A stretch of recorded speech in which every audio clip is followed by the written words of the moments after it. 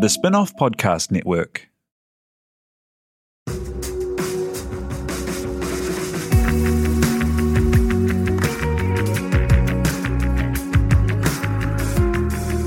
You're listening to Business is Boring, a podcast that reckons it's anything but. Business is Boring is brought to you by SparkLab, offering inspiration and practical advice to help businesses find their edge. To hear more about SparkLab, including details about the latest events, workshops, and business tools, visit sparklab.co.nz. And now, here's your host, Simon Pound. Kia ora koutou katoa. Welcome to Business is Boring. Diverse organisations outperform, yet in Aotearoa, women make up only 10% of corporate CEOs and under 30% of board seats. Today's guests believe this represents the largest untapped potential to improve performance and results in NZ business. Powrsuit is a leadership playbook offering courses, podcasts and resources with a network of women all changing the face of the people in charge and with influence. Joining us to chat the mission are second-time guests on the podcast, co-founders Kristen Lundman and Natalie Ferguson. Tēnā koroa, thank you for being here. Kia ora, Simon. Great to be here. Hey, so last time that we caught up with you two was with Hatch. How did that go? Because you took it like right from the beginning, the idea, built it into a big old thing, big old corporate exit, really great journey. Can I just say, Simon, I was saying to Nat, this is a sign that we're doing a podcast at this stage in our Powrsuit journey because you launched Hatch for us. Business is Boring. Right. Yeah. Is that right? Yeah. So is that the first time you were out there talking about it? Yep. That's so cool. So I was like, You're a lucky charm. You're a lucky charm. We've come full circle. Here we are again. Oh, let's just keep doing it. Please work your magic again. Thanks. Well, I was one of the early customers there because I loved it. It was such a cool thing that you did. So for anyone who hasn't been on that journey, tell us about that journey. Well, Hatch was epic. We started that 6 years ago and grew it to almost 200,000 customers, Kiwi, over 4 years. So pretty incredible growth, a lot of growing pains, a lot of incredible moments, highs and lows, the classic roller coaster, and had a blast. I think we had an absolute blast. And I always say Kristen and my working relationship is by far the best I've ever had. So it was natural to want to keep working together. But yeah, we got acquired and a couple of things came out of that. Firstly was we realized that during this time of epic growth, we spent far too much time focused on the gender wealth gap because it was a passion. So it became very obvious to us that that was a real passion. And through Hatch, amongst many other amazing cool things that happened, we reckon we figured out the ingredients that could change a woman's life effectively, to go from really checking out for money, head in the sand, you could see them glazing over, it was a world that didn't work for them, into these really confident, capable investors who'd taken control of their money. So that was just this really fun, almost side project for us. And I think we kind of realized some of the tools like little actions, breaking things down, us two not looking like what your classic investors were, all that good stuff. So I can talk for ages about Hatch, but when we were acquired and the new company, which was FNZ, huge, big, amazing global success story for a New Zealand company, that was now Hatch was theirs and their vision. So it was time for us to sort of think about our new mission in life, what gets us out of bed again every day. Yeah, and so much of the brand and the community that made Hatch what it was you two kind of jumping in and like chatting to people and sharing your stories and making it kind of normal and easy to understand and access. And yeah, and such a great result to have built something that empowered so many people to own shares, right? And to be able to access these markets that were so inaccessible before you essentially launched this ability for normal people in New Zealand, right? Yeah, well, like anything, it starts with this incredible, I suppose, passion of doing something different. And any startup founder will say, I just had an urge to do something, and they're not looking at the end means other than making their mark on the world and changing people's behavior and bringing I suppose, change in a very noisy world. And so I suppose that's the challenge. And so for us, it was really about delivering on how are we empowering people. I think before we started Hatch, there were less than 30% of Kiwi that— I think it was less than 20. Less than 20 that had invested. And by the time we exited, that had markedly, well, I suppose, doubled at that point. And so our, again, passion was to get people just chatting about money and demystifying this concept of wealth, and that, in fact, it's not greedy to want to make money and grow, value of assets over time, and what we're, to retire and live a life that we want. If that is quitting your job, if that's taking time out with your kids, if that's retiring early, it doesn't have to mean big jets and fancy cars and whatnot. So I think we woke up for that, and that meant that we woke up to change people's lives, which meant we had to be connected very closely with people's lives. And as part of that journey was, oh, hang on a sec, women feel very differently about money, which led us on that other tangent. Yeah, and like the very practical thing as well of fractionalized access to shares, US company shares, wasn't really available to people before you launched and made that a thing. And now there are a number of services that have kind of followed on from that. But it was the first way that if someone loved Apple and wanted to own a part of it, they could get a part of a share, or Amazon. And that's so cool, the way you connected the companies to people as well, right? Yeah, well, that was that behavior change thing, wasn't it? It was like everyone knew brands and they loved, and people identified and aligned with, I suppose, a brand or a company or its vision. And so if you could own a piece of that, you're able to bridge that gap between what investing was, when really it's just owning a tiny slice of an organization that you care deeply about, that you back to grow. And so it's simply just bridging that gap. And tell us about the problem that you then have now focused on, right? That you got the germ of that out of working to understand how different genders interacted with investing, and, whether people felt they belonged in that world, right? So interesting. Should I go into the long story? I'll keep it short. Yeah, keep it short. So when we left Hatch, we were thinking about what's next. And as you would have experienced as well, a bunch of opportunities present themselves to you. And one of the coolest ones was to launch a fund that only invested in companies that had a woman CEO, including a few other what we thought at the time, tiny factors, like having decent diversity on the board and a decent level of capitalization, so a decent company valuation, so it was fairly financially stable.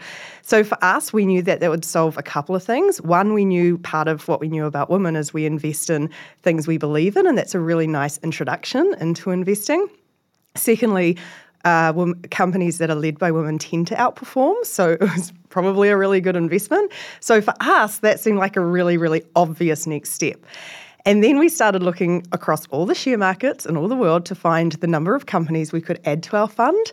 And I don't know if everyone listening to this is aware, but there's thousands of companies listed across share markets around the world, and 156 met our criteria. Get out of here. So that was pretty appalling. And we looked at each other and we were like, oh, wait, that is the problem to be solved. Right, Yeah. across every big market, Yeah. every big index. That's extraordinary. And we'd just come from this time of incredible change where we'd seen the impact you can have by providing a different way of looking at things. And I loved your point before. We were the first to bring the US share markets to New Zealand, but you could look at it in another way. And there were already a ton of investing platforms available to Kiwi.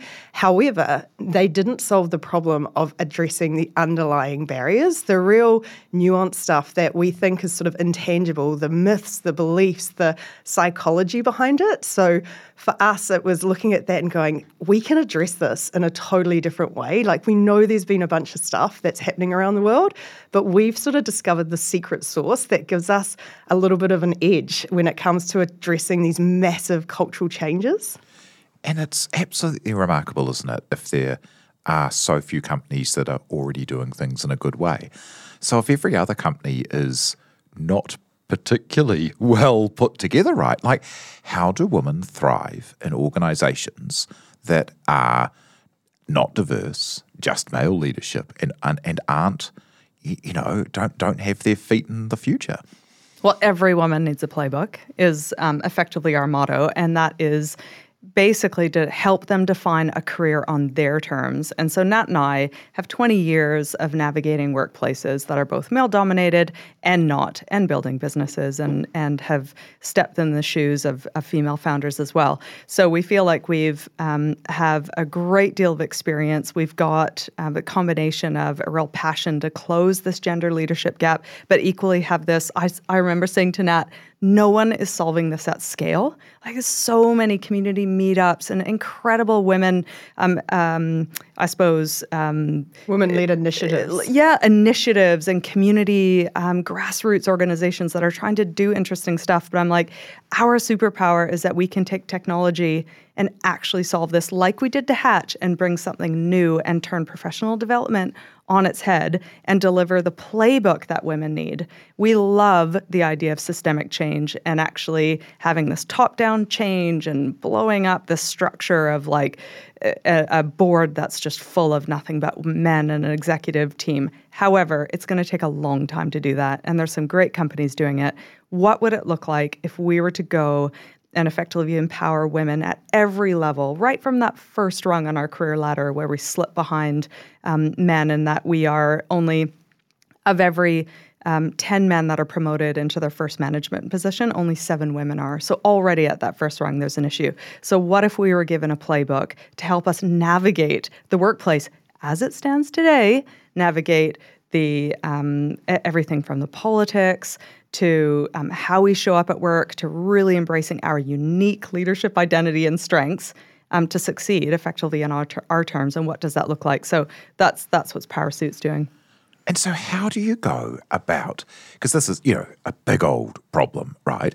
How do you go about building something in the first instance that's going to get like tangible value happening that can then build to that bigger mission? What have you started with and what have you launched with? I mean, we've sort of taken our existing playbook and replicated it, which is, I think you pointed out before, we talk to people. We spent last year was our first year at Powrsuit, and we probably interviewed well over a couple of hundred women. And we start with that and we sort of go, let's talk to you about your problems, because it doesn't matter what we think they are. It really matters how they are being experienced by everyone and finding those themes. Then we launched the smallest thing we could launch, which was a podcast and newsletter, and deliberately didn't put any marketing budget into them to see if the topics resonated, if people told each other about it. And when we started to see each week a jump in subscriber numbers as people were sharing the newsletter or the podcast, we started to go, oh, this is a thing. And then you start trawling through and starting to see some company names cropping up quite a lot and thinking, we are now becoming the unofficial women's group for that company. That's interesting. So we kept it really tight and we just got really curious about the problems.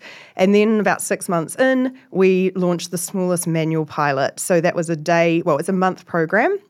But it's 1 day in person. And then we thought, how can we make the rest of it online so it works around the schedules of these incredibly busy women? And tried that. And we ran 7 cohorts last year. And probably the first 5, we iterated each one quite a lot. As you know, the great thing about running things manually is you can change them on a dime. So we moved some things around. We removed some stuff. And then by the end of the year, I think we felt we had the magic. And we had the data to support that. We took a lot of data in. We're data-led people. And so by the end of it, we could actually point to some tangible results, both for organizations and the women in them. So that's led us here where we can go, okay, we kind of know the ingredients. We've got a good audience now.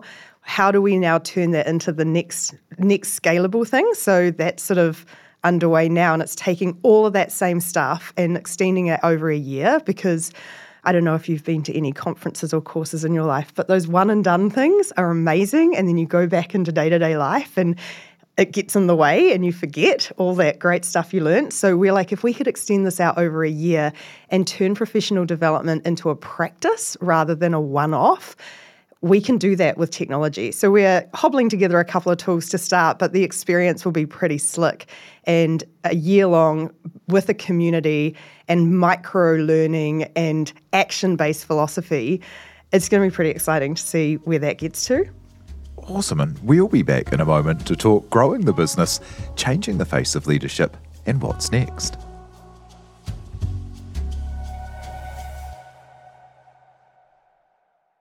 Spark is proud to partner with the Sustainable Business Network and the Climate Action Toolbox. The free Climate Action Toolbox can provide you with simple step-by-step guides to measure and reduce your emissions. Help lead the way to a low-carbon future for New Zealand. Visit sparklab.co.nz/sustainability to find out more. Raising capital or taking your business to the world? Investment Fix has the lowdown on everything you need to make it happen. This season, we're exploring the US market, the opportunities it offers, what it takes to grow a business there, and the best way to approach investors. Join some of the superstars of the investment and business world as they share advice from their time in the US so you can make your mahi count in this massive market. The Investment Fix podcast, brought to you by Invest New Zealand. Tune in today. Hoki mai anō, welcome back to Business is Boring. So yeah, I mean, that idea of it not being a one and done, I love that, as there's this great idea about any kind of mentoring or advice needs to be deep and contextual, right? And you've got to have the people who you're working with and you know them more and their constraints and their abilities, and the network effects of the other people in the cohort start to kick in. Like that's lovely. Like, tell me a little bit about that network, because it feels like that's one of the really key things here, right? In that if you are isolated in a very male organisation, having other women of your level and one level above or around you to help you navigate all those steps. Couple threads to pick up on there. One industry that is really getting this right is the fitness industry. And if you think, it's actually kind of similar emotional barriers as it relates to us wanting to be fitter or healthier. And it's this concept of self-improvement, and professional development is no different. We want to innately develop as humans. And so the fitness industry and all of these tech companies and apps now have figured this out in tapping into real behavioral science and how do we get people to change their mindset around exercise? How do we get to change their mindset around food and develop better habits? And that's daily engagement. So they do it through micro-learning around food and around exercise. They do it with a coach and they do it with a community. Professional development's really no different. So we're taking those ingredients. Effectively, we've done that in a manual. We've delivered those 3 ingredients in a manual way for power sessions. Now we're spreading it out in a digital way. So that's the first thread, I suppose, to pick up on. But the second is that you're right in that, particularly in male-dominated industries, but did you know actually in every industry, women are less networked than men? And that is because many of us are still taking on unpromotable tasks at work. We're still managing household workloads as well. And so we have less time at work. Many of us are navigating work hours around, be it childcare or caring for aging parents. And so we don't have those I suppose we don't have the privilege of going to network events or being in the space where you can make those connections. And so on the whole, we are less networked. But we also know that community and networks are really powerful in supporting. Doesn't necessarily have to be mentor, which is what you painted out. However, certainly learning from those that have gone before us is incredibly important.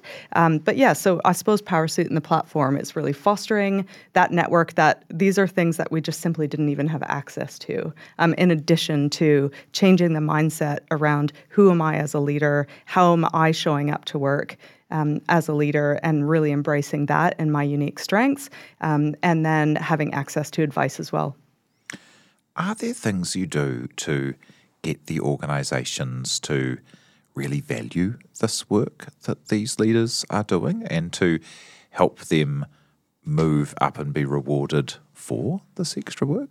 That's a really interesting question. I think we're sort of attacking it in a couple of ways. And someone asked us a while ago, what about all these organisations that are just paying lip service to this, that they just want to be seen to be supporting women? And we're like, great. We don't care what their motivations are.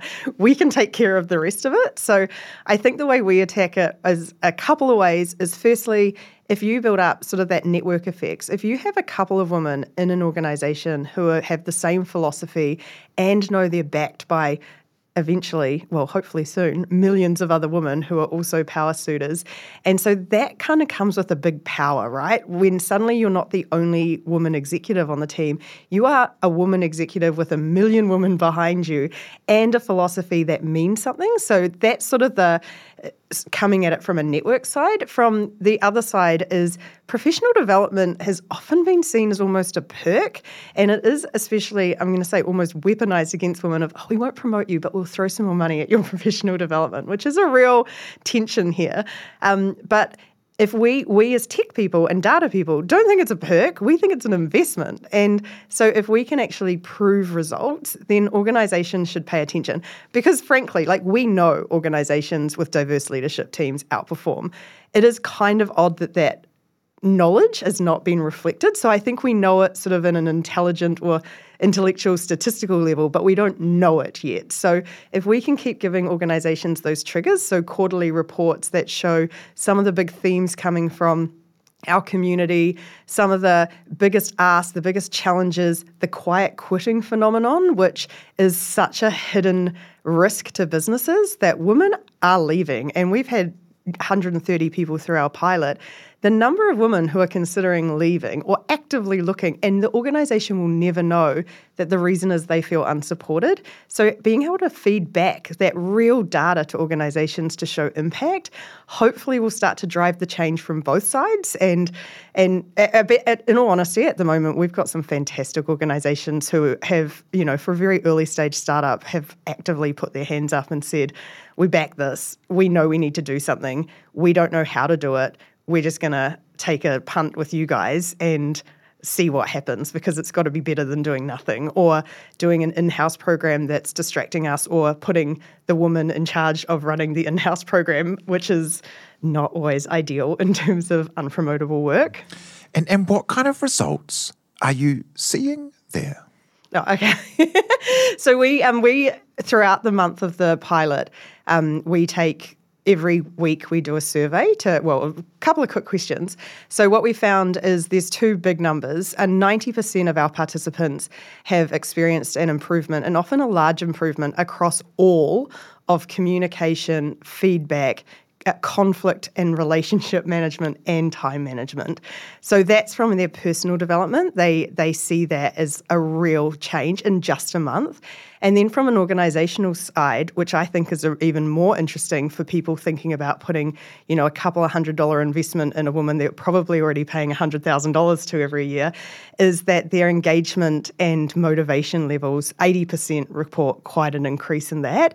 And that's even just the signaling of, I want to invest in you, is sometimes just the start of that. But also one of the things we do, so we're very much action focused and being in control. So one of the risks when you're talking about women and professional development and all this sort of stuff is it can feel like it's about bagging on men or blaming the system, whereas we're like, great, the system exists. Let's not focus too much on that. What can we control? So quite often when you've been in an environment and you're the first or only for a long time, it can feel kind of hopeless.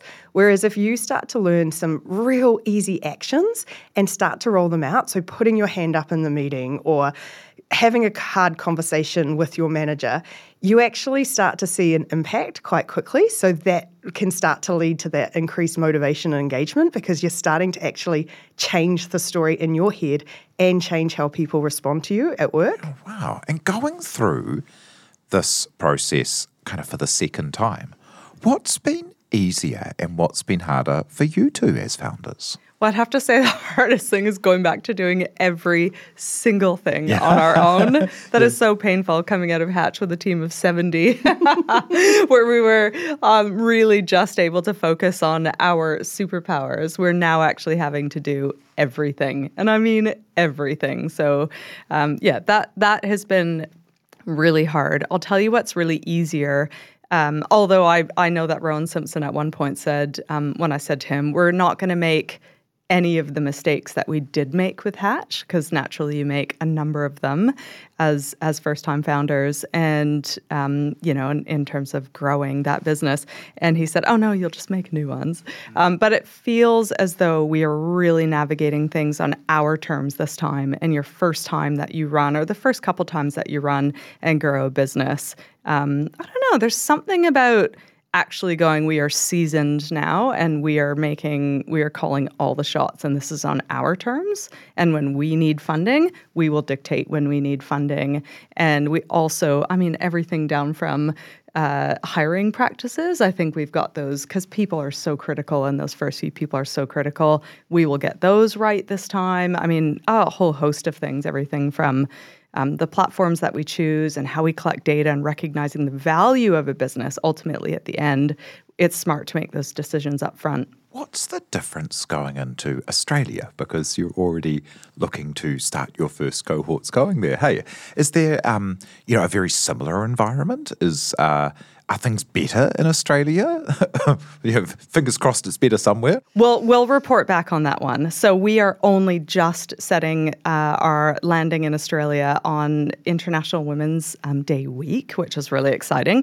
And we are going to focus very much on Trans-Tasman organizations, so those that are not only based in New Zealand, but equally in Australia. So that will be a bit of a soft landing, we hope, looking to meet some really fantastic people and learn just that, Simon. However, we did take a trip to the US in September, and the problems are universal and they're shared by millions of women around the world. They feel very much alone, they feel isolated, and they are just looking for a community that has their back, that can help them navigate the unique challenges that they genuinely are facing every day. When we first started this thing, we were like, well, hang on a sec, isn't this solved? Like you'd think this whole gender thing is solved. It isn't. And you go talk to any people, and they'll go, oh, no, we've got all the programs. We love people, but it's like, oh, no, we've got all these great programs. It's like, well, your women are joining us in droves. This is not solved in the way, again, with these unique ingredients, tangible things that they can do every day to flip the tables and put themselves back in control. So I suppose, again, universal problem. We know that very much. We validated in the US. They feel the same, which is an incredible, obviously, market and opportunity.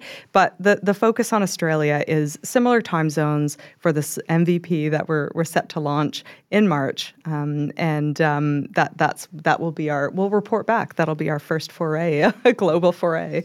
And where do you see this going? Like, what does a world look like with Powrsuit at full stretch? Again, hilarious question, because the first couple of times we mentioned that we were building a women's leadership platform, there was a couple of blank stares and a few, isn't that quite a niche market? And a few assumptions that we were giving back. And we see this being $1 billion company. We see it being a global platform. And the way I articulate it to people now is you walk into a meeting room, you open your laptop, and you have a Powrsuit sticker on, and people sit up and pay attention because they know you've got the backing of this global network and you've got the tools and the skills to navigate the system, and you are confident in your abilities, and you are here and you are serious about what you're doing. So for us, that's a massive impact. Secondly, I think maybe more personally is just back to that, isn't it a niche company or a niche audience? Last year, we saw the impacts of, I don't know if everyone's aware of this, but women already control 85% of global spending. We are an economic superpower. It's just not reflected in how much of it we earn. And so watching, the Taylor Swifts and Beyoncés and football teams and rugby teams of the world, and the world starting to sit up and Barbie and pay attention to the fact that women as an audience is a thing.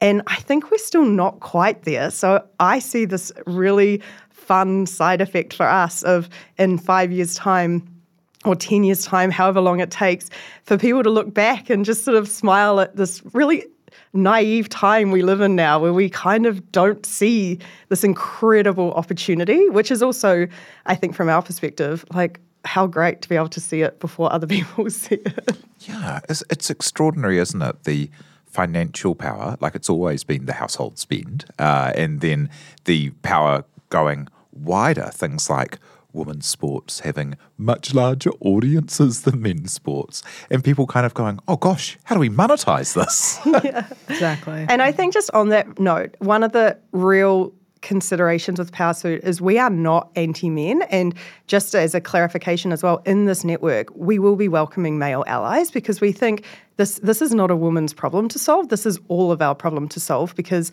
I mean, there's two men in the room now. You are under very similar constraints to us in a different way. Being the primary caregiver is not a thing that is set up in society. I still remember when my niece was born, neither her father or my father could take her and change her nappy because there's no changing rooms in male toilets. And all of those things, we're all part of the same system, and we have met so many incredible men who want to join this.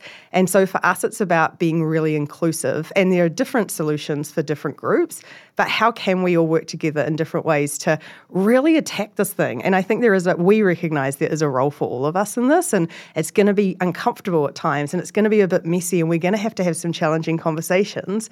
But if we can create a really safe space to do that and recognise all those things are going to be true, that is how we actually lead to change, rather than this kind of awkward avoidance that we sometimes go to when we're dealing with some of these sort of less comfortable topics. Totally. Well, how can people get into the conversation? I mean, start with the podcast, but like, how can people kind of join up, the community in the absolute way, but also as supporters, as people who want to be along for the journey? Well, it's all going to happen on the membership network, which is launching on March 20th. You can check it out, powrsuit.com. We won't launch until International Women's Day, which is on March 8th. That's where we will be having these conversations. And so absolutely sign up to the newsletter. You'll get an incredibly insightful and action-based knowledge hit every Wednesday into your inboxes. And same thing with the podcast. But the network is where everything's going to be happening. And that's coming in March, powrsuit.com. Awesome. And as a final thought, what will success be for you two personally out of Powrsuit? I don't know. There's probably two things. One is, I think, and I'm just going to be bold about this, we want to make a lot of money out of this business. And I think it's really important to state that as women, coming from an investing background as well, that we should be loud and proud about making money. And if we're asking women to back themselves in their careers, money is one of the key parts of economic empowerment and having the ability to have free choice over our lives. So I think we have to have a really strong line in the sand about that. Whether or not there is a community ownership element would be very interesting to us. So we're all growing together. Very, very cool. So I think that, and I think what the biggest lesson we learned from Hatch and the biggest win that drove us was seeing that meaningful change. Like if we can die at 120 and lie back and think we actually changed that gender leadership gap in some way, I mean, what more could you wish for? And that we have fun along the way. Yeah. I think we're both very fixated on having a good time along the way. Yeah. I was going to say household name, but it's going to be a workplace name, isn't it? It's going to be a global workplace name.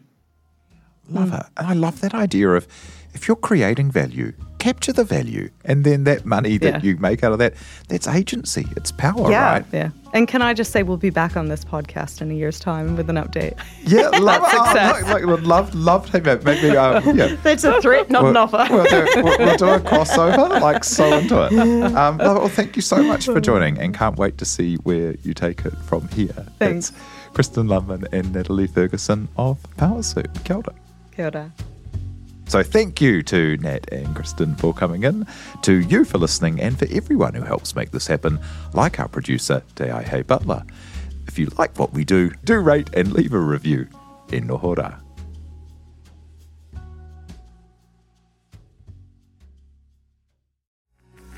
From the Spin-Off Podcast Network, that was Business is Boring, brought to you by SparkLab.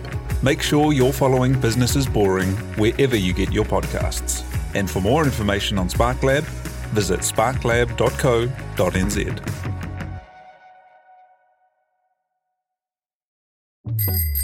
Ready to rediscover the joys of cycling? With over 300 kilometres of cycle paths across Tāmaki Makaurau, jumping on your bike and going for a ride is such a fun way to discover the city from a different perspective.